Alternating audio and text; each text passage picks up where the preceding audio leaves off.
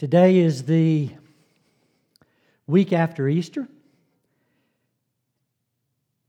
and it may be a week that we look back upon as being the peak week of the coronavirus pandemic. As you know, December 31st, 2019, was a day the Chinese officials, health officials, reported an infectious disease, a virus that was attacking the respiratory system of folks in China that had come out of a large marketplace. After that, the World Health Organization looked into their declaration.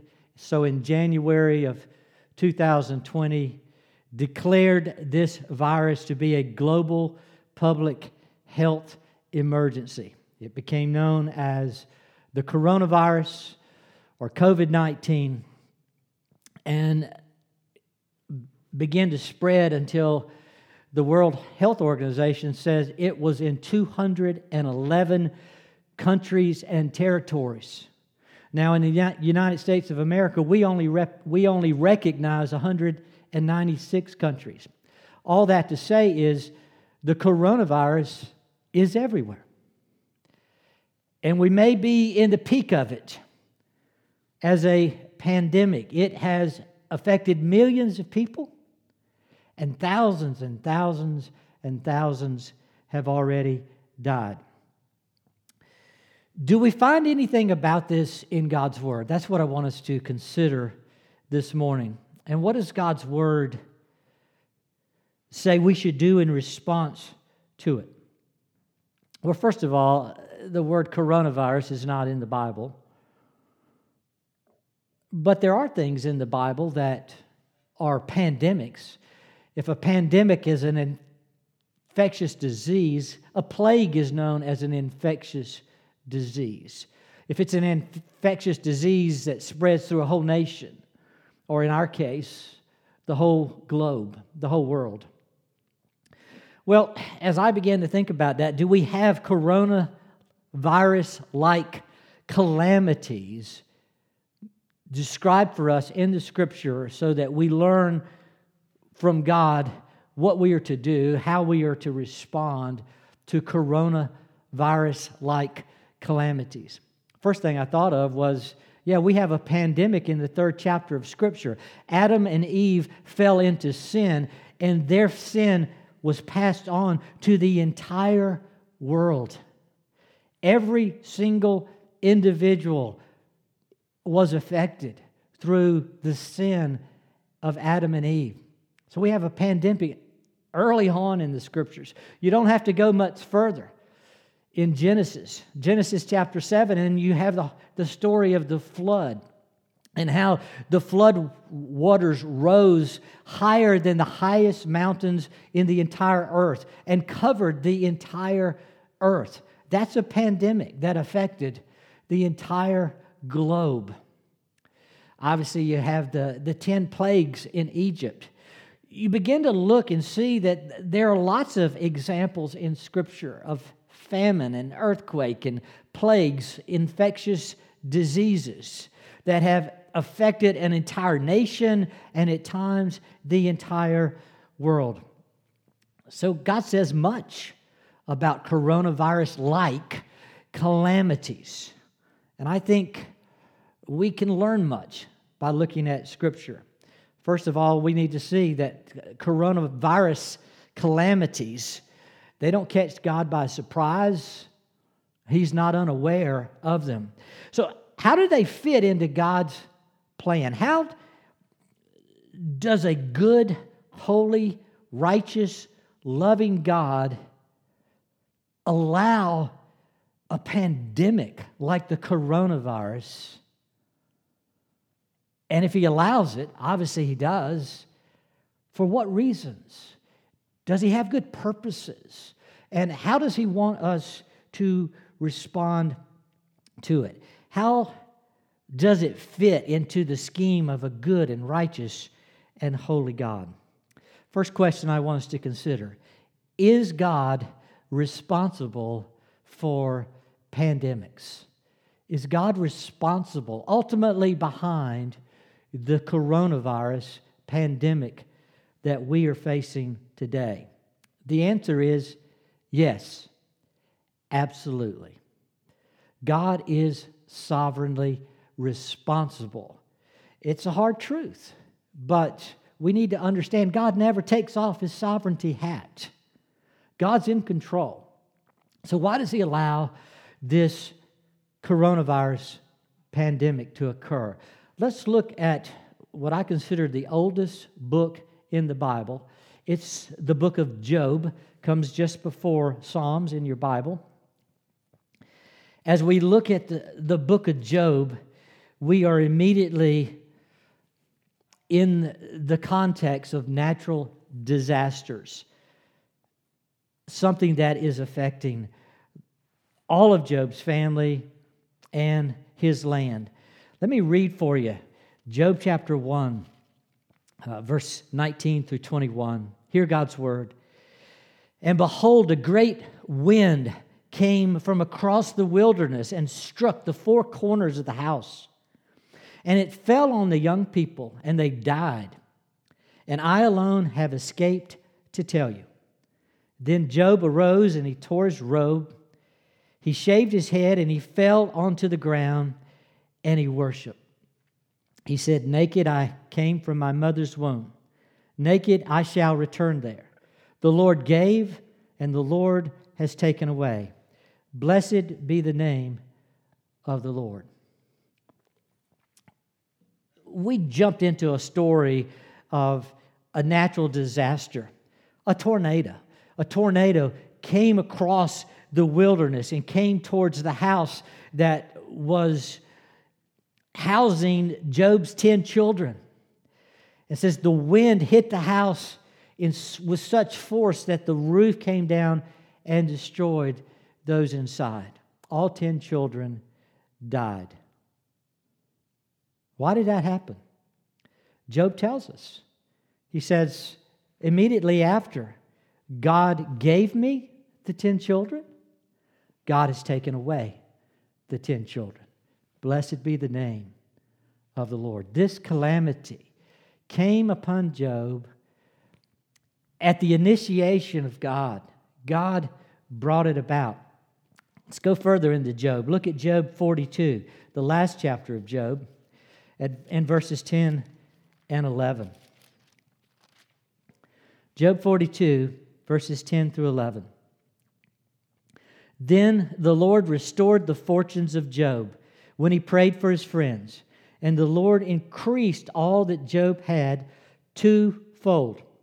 Then all of his brothers and all his sisters and all who had known him before came to him, and they ate bread with him in his house, and they consoled him, and they comforted him for all the adversities that the Lord had brought on him. And each one gave him one piece of money, and each a ring of gold. Now notice the specific text. Job has brothers and sisters that come and meet with him after the adversity. And they seek to console him, comfort him, but they declare the adversities that the Lord had brought on him. Who's the author of these calamities? It's God. It's interesting, the beginning of Job, chapter 1, the end of Job, the last chapter, chapter 42, both speak of God being responsible for the tragedy, for the natural disaster that came into Job's life. I didn't tell you all of them. If we go back to chapter 1, beginning at verse 15, it says, the Sabaeans attacked and took.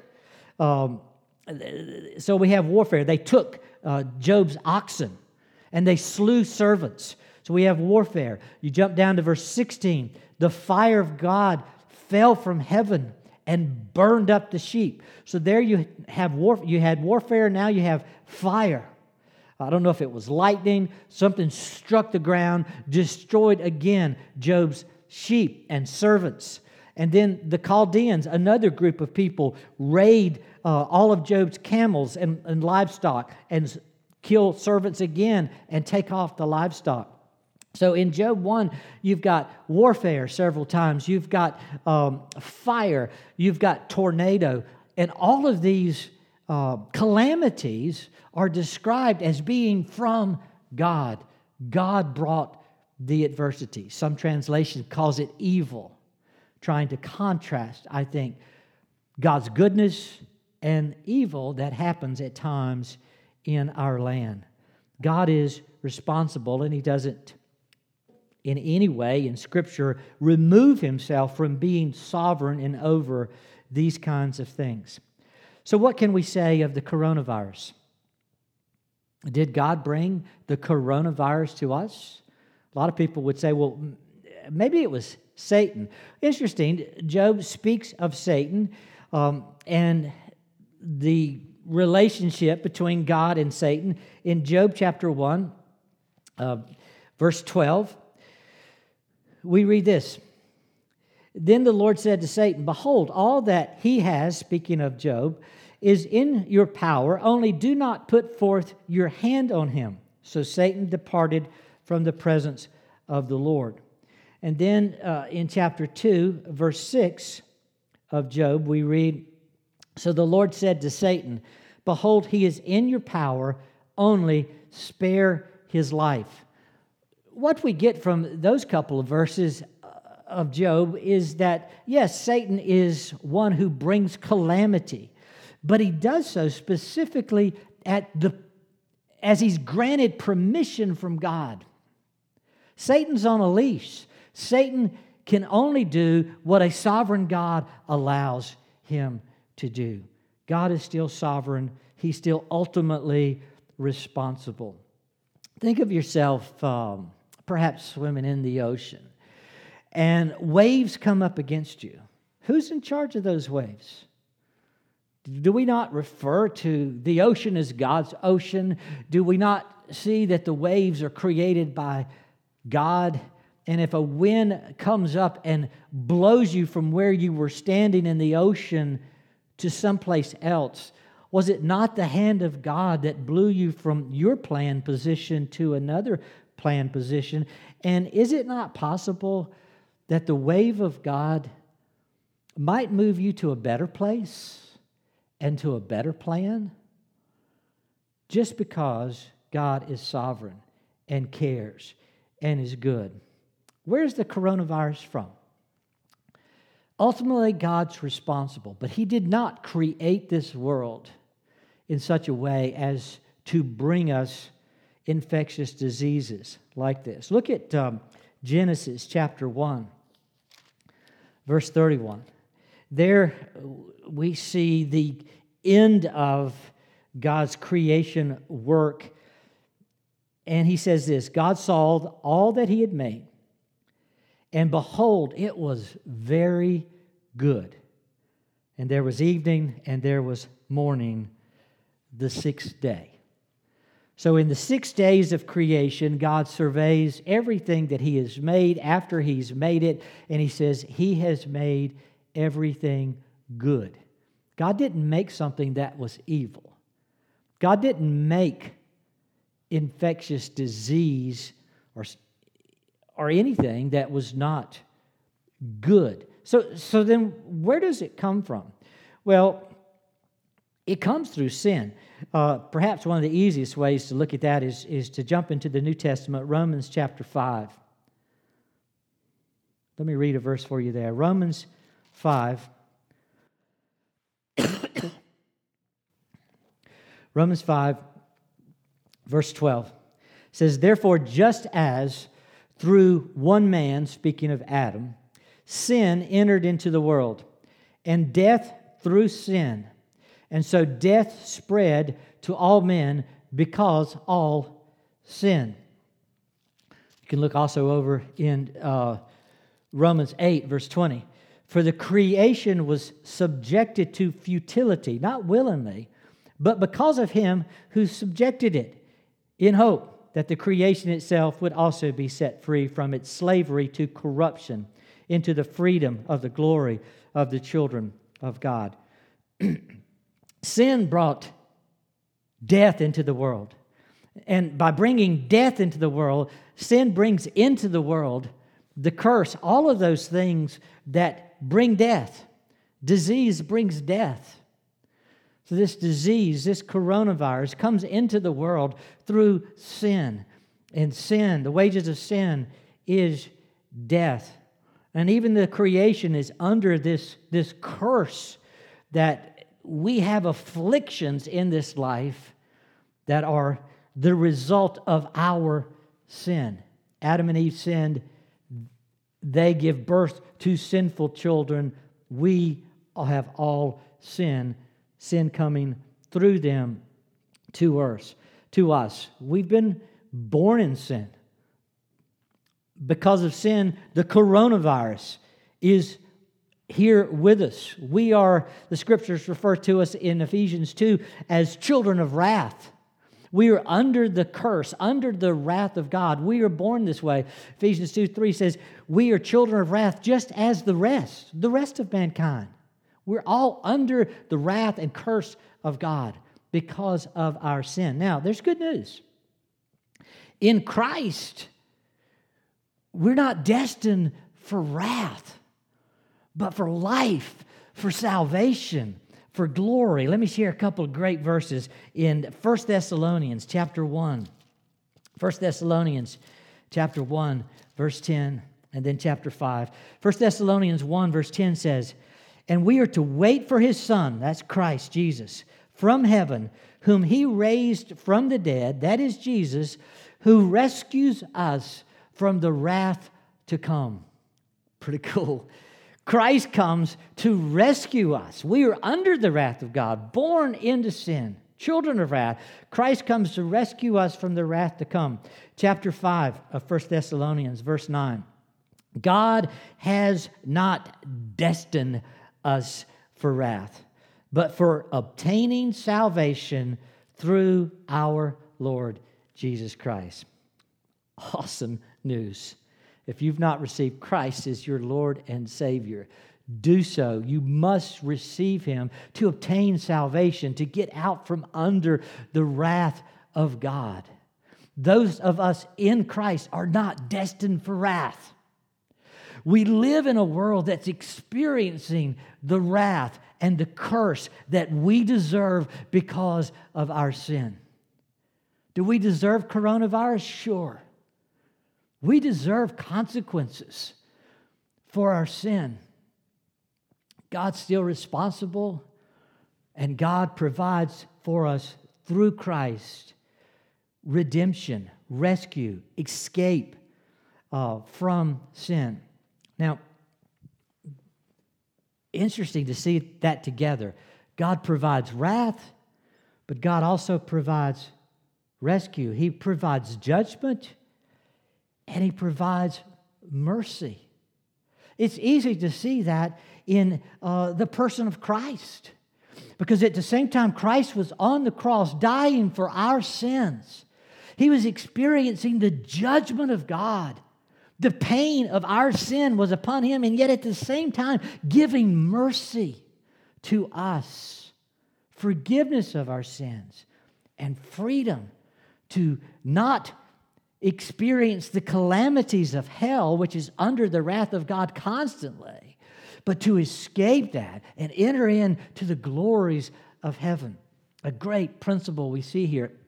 The same God who can send to us and be responsible for a pandemic like coronavirus is also the same God who sustains us in the midst of the pandemic and rescues us through Christ from the pandemic. Glorious news. Praise God. The same God who sends the virus can sustain us through the course of the virus and ultimately give us rescue and redemption from the virus. In other words, we don't have to wait out this coronavirus as those who have no hope. Our hope is in Christ. He's our refuge. He's our strength. He's our escape from the wrath, from the curse that we are experiencing in this pandemic known as coronavirus.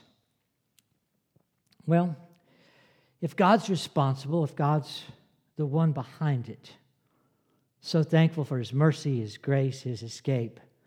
But let's ask a second question. Is God purposeful in the pandemic that He brings?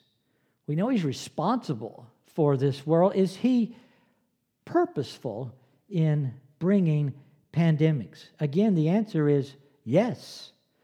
Absolutely yes.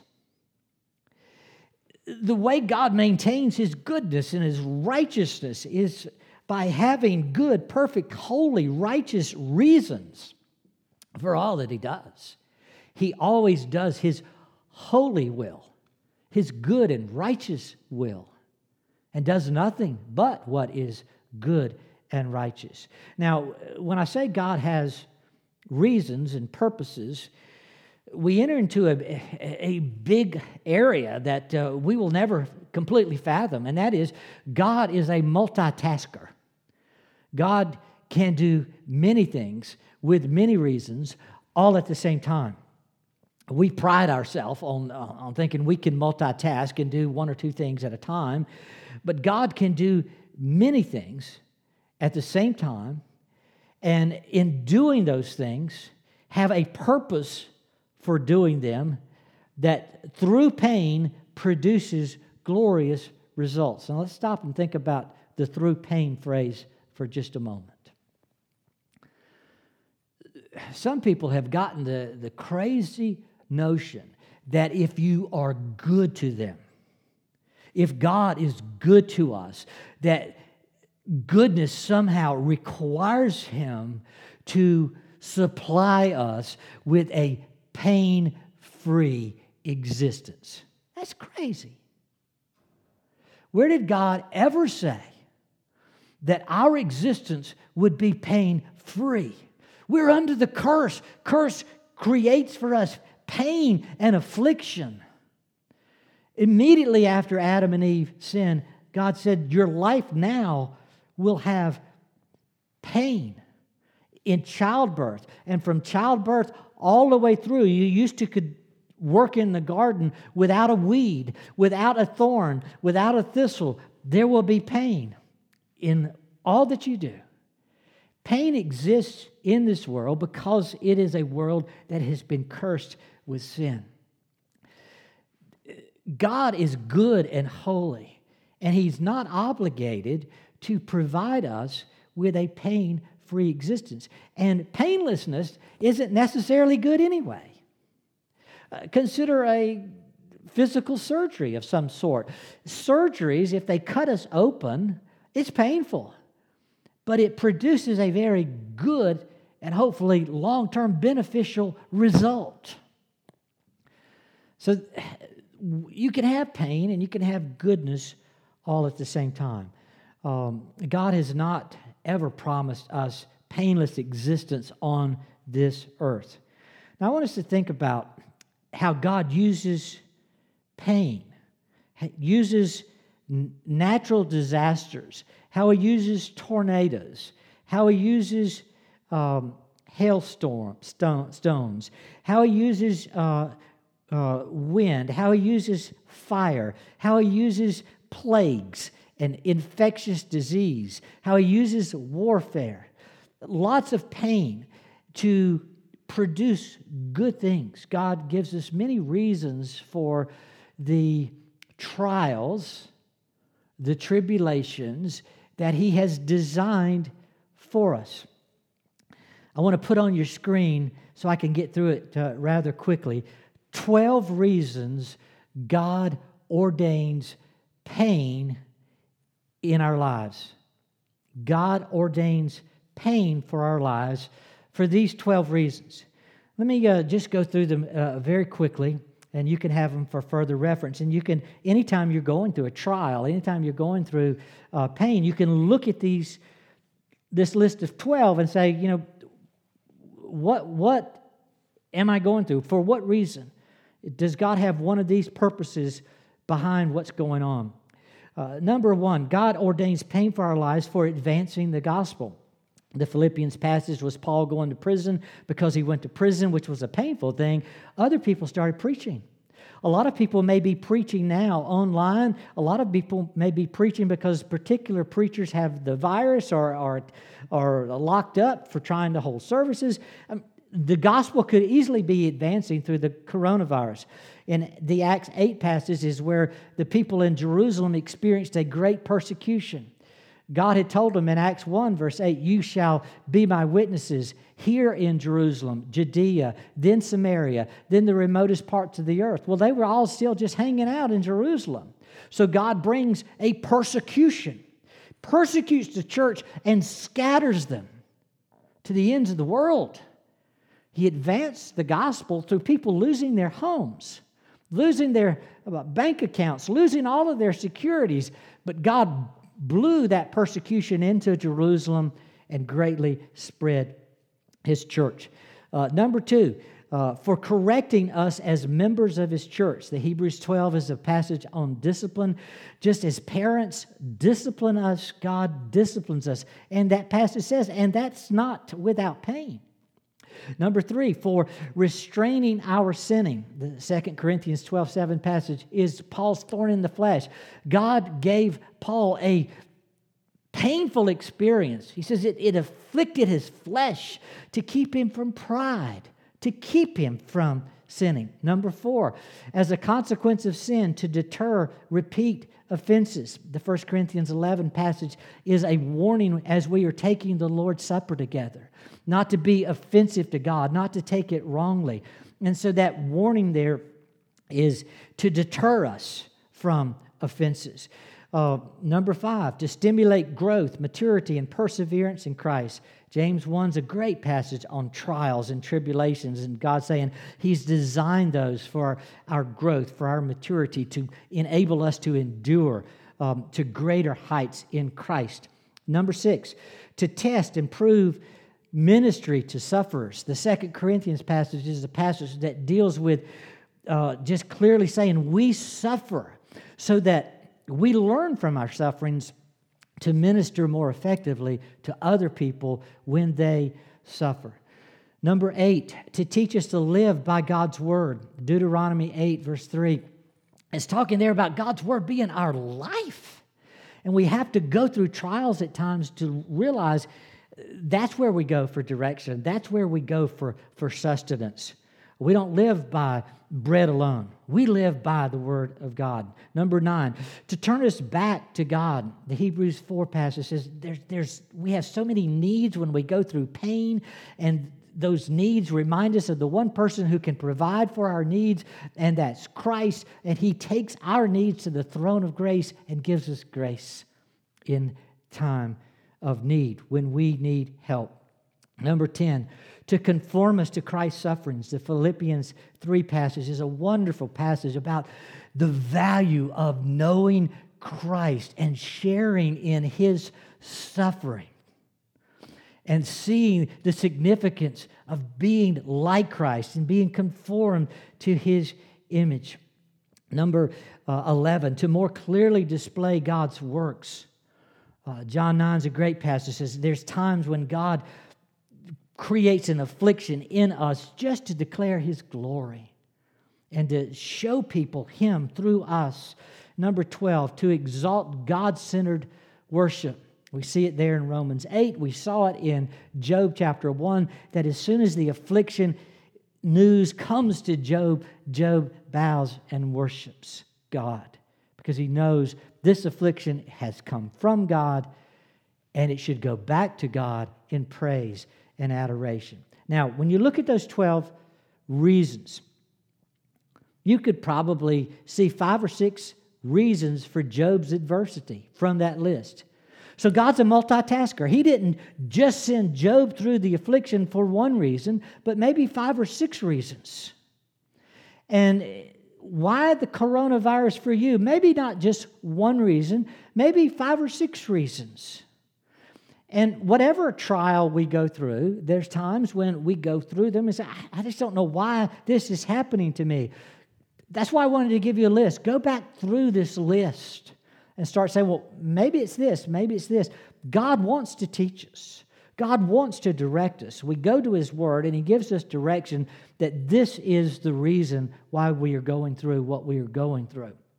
Now, I don't think my list is exhaustive by any means. I don't think that I can possibly know the mind of God except for what He's revealed to me in the Word of God. So I've given you a list that I can come up with from the Word of God. But God may have many more reasons. You might want to check out John Piper's book, just came out. It's called Coronavirus and Christ. And in that book, John Piper says that God has billions of reasons for this pandemic. Billions of reasons for this pandemic. Now, what he means by that is he's thinking that God has particular care for every individual on the planet, which He does. So if you take a planet of approximately 7 billion people, and God has a particular reason for why He has afflicted them in some way through this pandemic known as coronavirus, then God has billions of reasons for the coronavirus. Not just one, not just 12, but perhaps any one of these 12 times 7 billion people. God's a huge multitasker.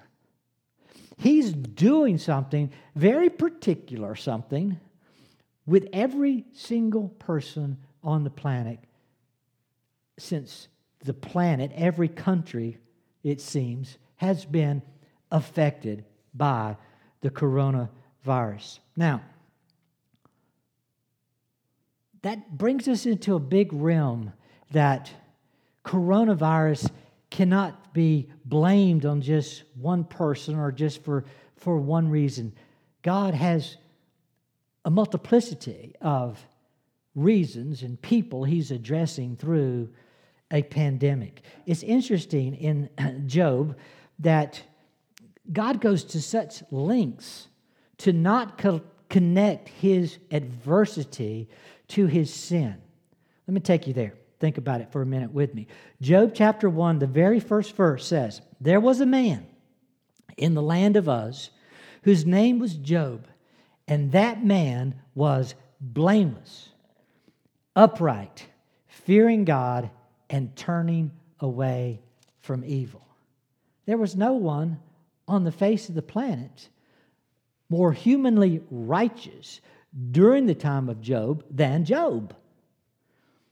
God is actually showing Job off to Satan before the afflictions come. Look at verse 8 of Job 1. The Lord said to Satan, "Have you considered my servant Job? There's no one like him on the earth, a blameless and an upright man, fearing God and turning away from evil." Interesting. And then you get to chapter 42, again, the summary that comes at the end of the book. Let me read it there. Job 42, verse 6.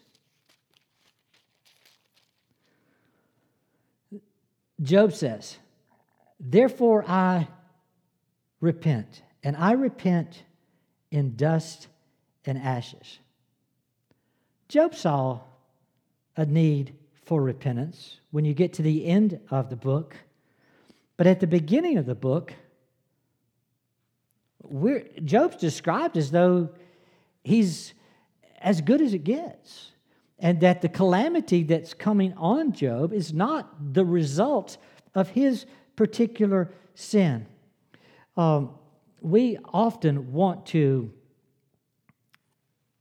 just say bad things happen to bad people. And the reason things are happening to us must just be sin. I just gave you 12 reasons. A couple deal with sin, but God may have reasons for this coronavirus that's beyond just confronting your sin. God may have lots of reasons that include mercy, that include growth and endurance and patience and ministry and worship that are far beyond just attributing bad things to bad people. Jesus strongly confronted this whole issue. It just seems to be locked in our mind that we want to declare bad things are the result of bad people constantly. Let's look at the ones Jesus looked at with us. Luke chapter 13. This is the most obvious place perhaps found in the Bible. Luke 13, verse 1 through 5. Now on the same occasion there were some present who reported to him about the Galileans, whose blood Pilate had mixed with their sacrifices. And Jesus said to them, well, do you suppose that these Galileans were greater sinners than all the other Galileans because they suffered this fate? He says, I tell you, no. But unless you repent, you will all likewise perish. Or do you suppose that those 18 on whom the tower in Siloam fell, and it killed them, that they were worse culprits than all the men who live in Jerusalem? I tell you, no. But unless you repent, you will all likewise perish. So he mentions two groups of people in his message to his audience. He says, Galileans were apparently killed, maybe even sacrificed, and their blood was mingled in another human sacrifice. It's pretty gruesome. He says, why did that happen? Was it because they were bad people? You know, and everybody saying, well, yeah, they must have been pretty bad. And Jesus says, no, that's not the reason. And then he mentions another group. He says they were outside a tower, and the tower fell, and the tower crushed them, and they died. Why did the tower fall on those people? Was it because they were bad people? And, you know, everybody in the audience is saying, must have been because they were bad people. Jesus says, no, it wasn't because they were bad at all. He says, your tendency is to focus on other people and to always say it's their fault. And Jesus says, let's focus on you. Unless you repent, you will also perish. We really always want to blame someone else. Another great passage, look at John chapter 9. John chapter 9, first 3 verses. Jesus and his disciples passing by, he says, as he passed by, he saw a man that was blind from birth. And his disciples asked him, Rabbi, who sinned, this man or his parents, that he would be born blind? And Jesus answered, it was neither that this man sinned, nor that his parents sinned, but it was so the works of God might be displayed in him. We always want to blame someone. The reason for the bad stuff is because of bad people. They've done bad stuff, and that's caused our problem. And Jesus says, perhaps I sometimes bring bad stuff so that the rest of the world will look at themselves and repent and see the need for us to respond to God as opposed to just blaming other people for bad stuff. Give you one other passage, Revelation chapter 9. Revelation chapter 9. Here we're in the midst of the destruction of Jerusalem. Armies have surrounded the city. The sixth trumpet has sounded as the armies move in to destroy everyone in the city, to destroy the temple that's in the city. And notice this interesting commentary, Revelation 9, verse 20. The rest of mankind, don't miss that, the rest of mankind who were not killed by these plagues. Now, Revelation's been talking about a number of plagues that have been ravaging the Jews and the city, and literally 1.1 million people lost their lives in this attack. And many are dying of diseases. So they were in the midst of a pandemic. And God says, the rest of mankind, not the people who were in Jerusalem, but the people who were watching it and hearing about it from afar.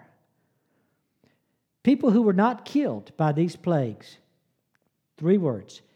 Did not repent of the work of their hands, so as not to worship demons and the idols of gold and of silver and of brass and of stone and of wood, which can neither see nor hear nor walk. And they, again these words, did not repent of their murders, nor their sorceries, nor of their immorality, nor of their thefts.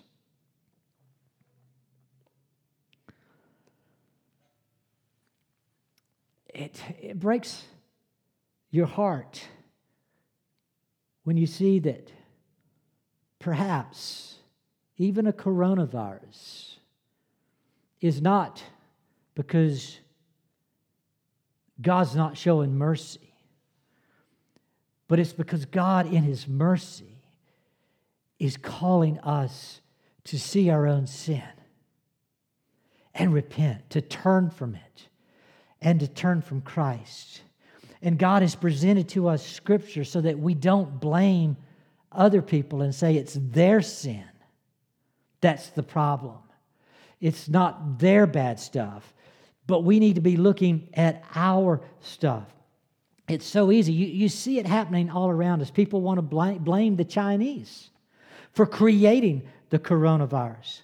People want to blame the health care workers for being careless with this disease. People want to blame the World Health Organization.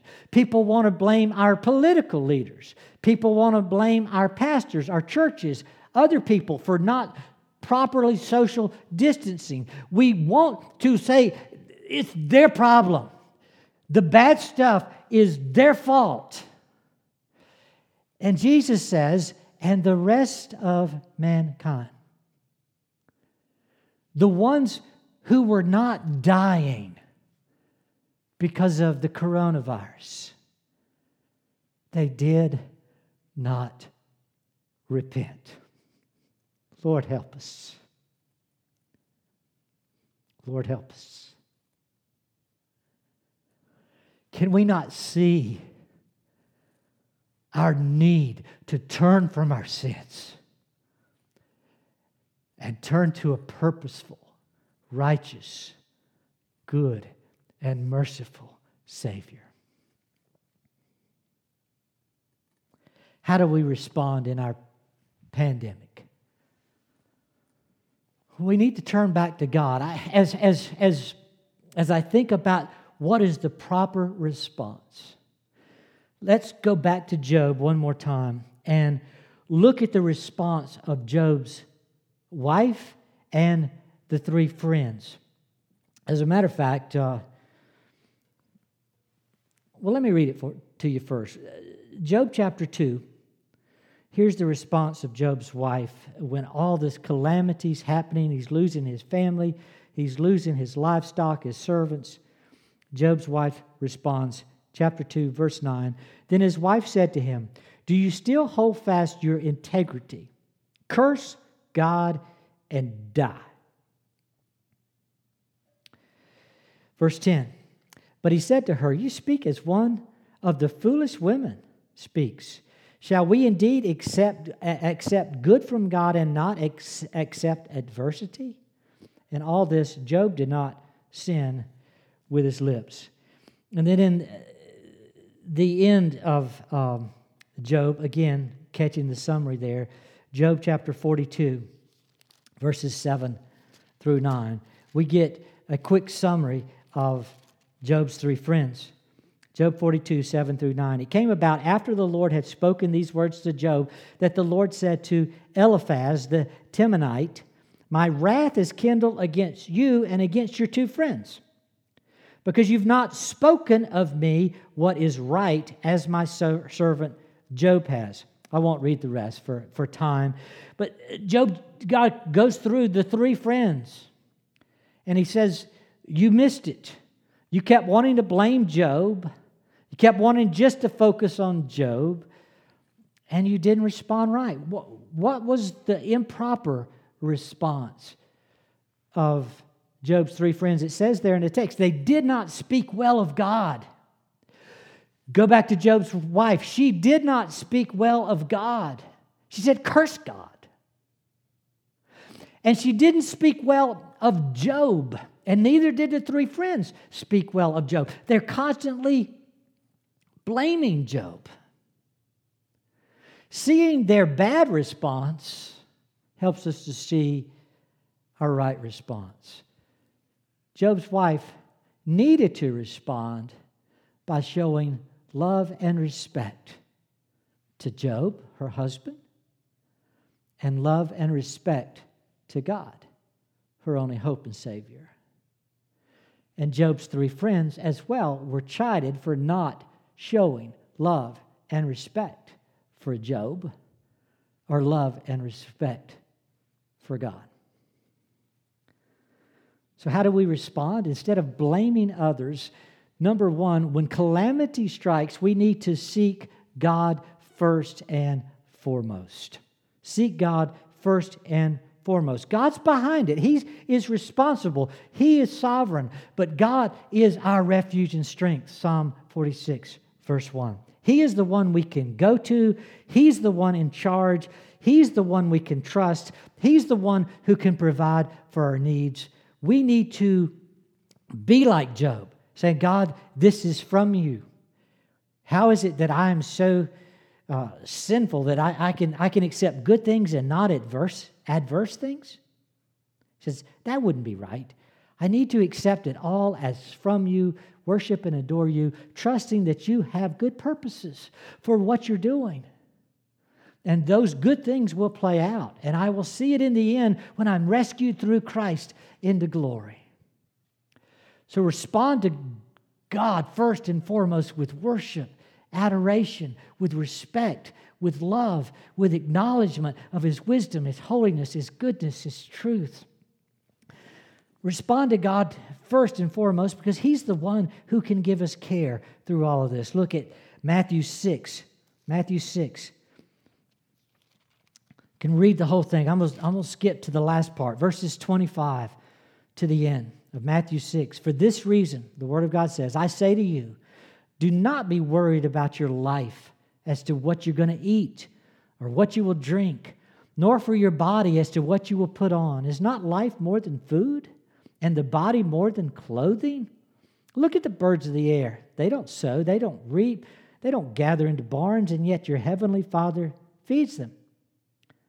You're worth much more than they. And who of you, by being worried, can add a single hour to his life? And why are you worried about clothing? Observe how the lilies of the field grow. They don't toil or spin.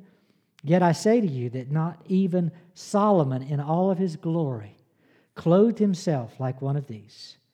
But if God so clothes the grass of the field, which is alive today and tomorrow is thrown into the furnace, will He not much more clothe you? You of little faith, do not worry then, saying, what will we eat, or what will we drink, or what will we wear for clothing? The Gentiles eagerly seek all of these things, for your heavenly Father knows that you need these things. Seek first His kingdom, His righteousness, and all these things will be added to you. Don't worry about tomorrow, for tomorrow will have enough care for itself. Each day has enough trouble of its own. We don't need to worry. We need to worship and seek God first and foremost, giving Him praise, trusting Him for our care. Jesus says in John 6:33, He says, in this world you will have trouble. There is no plan to get rid of the trouble. In this world you will have trouble. Jesus says, but I've overcome the world. I can offer you much. Hebrews 4, verse 16 says, bring it to me. I'll take it to the throne of grace that you can find help. You can find grace in your time of need. First response, loving God rightly, seeking Him. Second response, replace our fear with a ministry of love and compassion to others. There's times of panic that render us unable to do things. I just don't know what to do. This is scaring me to death. Use your fear. Use your energies. Redirect them into what you can do. You can do something. You can first respond to God, love God, and secondly, you can respond to others. You can love others. You say, David, we're under a lockdown order of social distancing. There's still ways to love others. So many ways are available to us today. There's video chat, there's text, there's emails, there's letters, there's phone calls. There's many ways you can still connect with people, care for people, love people. Don't be scared. Direct those energies in to loving others. Find ways. Spend your time loving God and loving others. Our mission as a church is wholehearted love, devoted to wholehearted love for God and one another. Let me show you a passage. Matthew chapter 9, 36. Here's Jesus walking through the region. He makes this statement. Matthew 9, verse 36 through 38. Jesus, seeing the people, He felt compassion for them because they were distressed and dispirited, like sheep without a shepherd. And then He said to His disciples, the harvest is plentiful, but the workers are few. Therefore, beseech the Lord of the harvest to send out workers into His harvest. Now, what is the harvest field? It's a field, it's a group of people that He sees that are distressed and dispirited. Do you know anyone who is distressed and dispirited right now because of the coronavirus? That's your harvest field. God says the first thing you could do is pray that He would move people to love others. We have a world of distressed and dispirited people who need the love and compassion of Christ. That should be our response, is finding ways to minister to others. First God, then loving others. The coronavirus has been called by many around me a terrible accident. It started in China. Terrible, means, by that we mean it's painful. It's very painful. Accident? No, it's the wrong description. It's not an accident. It's part of the loving, wise, purposeful plan of God. We can see what God is doing. And when we see it's from God and what God is doing, we can work through the pain to respond to God in love and worship, and to respond in others by not blaming, but providing them with great compassion and mercy. Remember the words of Romans 8, verse 28. What a glorious passage. It says this: we know that God causes all things, even a coronavirus, to work together for good to those who love God. Love God with all your heart, mind, soul, and strength. Love Him, adore Him, worship Him, come to Him, turn from sin, turn to God. God can cause all these things to work together for good to those who love God, to those who are called according to His purpose.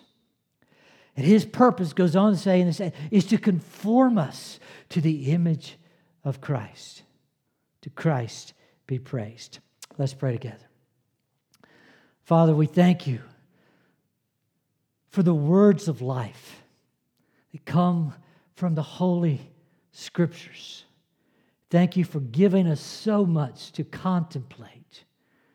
We've been in this pandemic long enough to begin responding rightly. Lord, turn us from our sins. If we're in the midst of pain, raise up compassionate, loving workers to attend to our needs. If we are watching from the outside, use us to be those compassionate workers. Use us as those who see Your purposes so that we turn from our sin and turn to what You are doing and want to do through us. The Lord has given, the Lord has taken away. Lord, let us bless You. Blessed be the name of the Lord. Amen.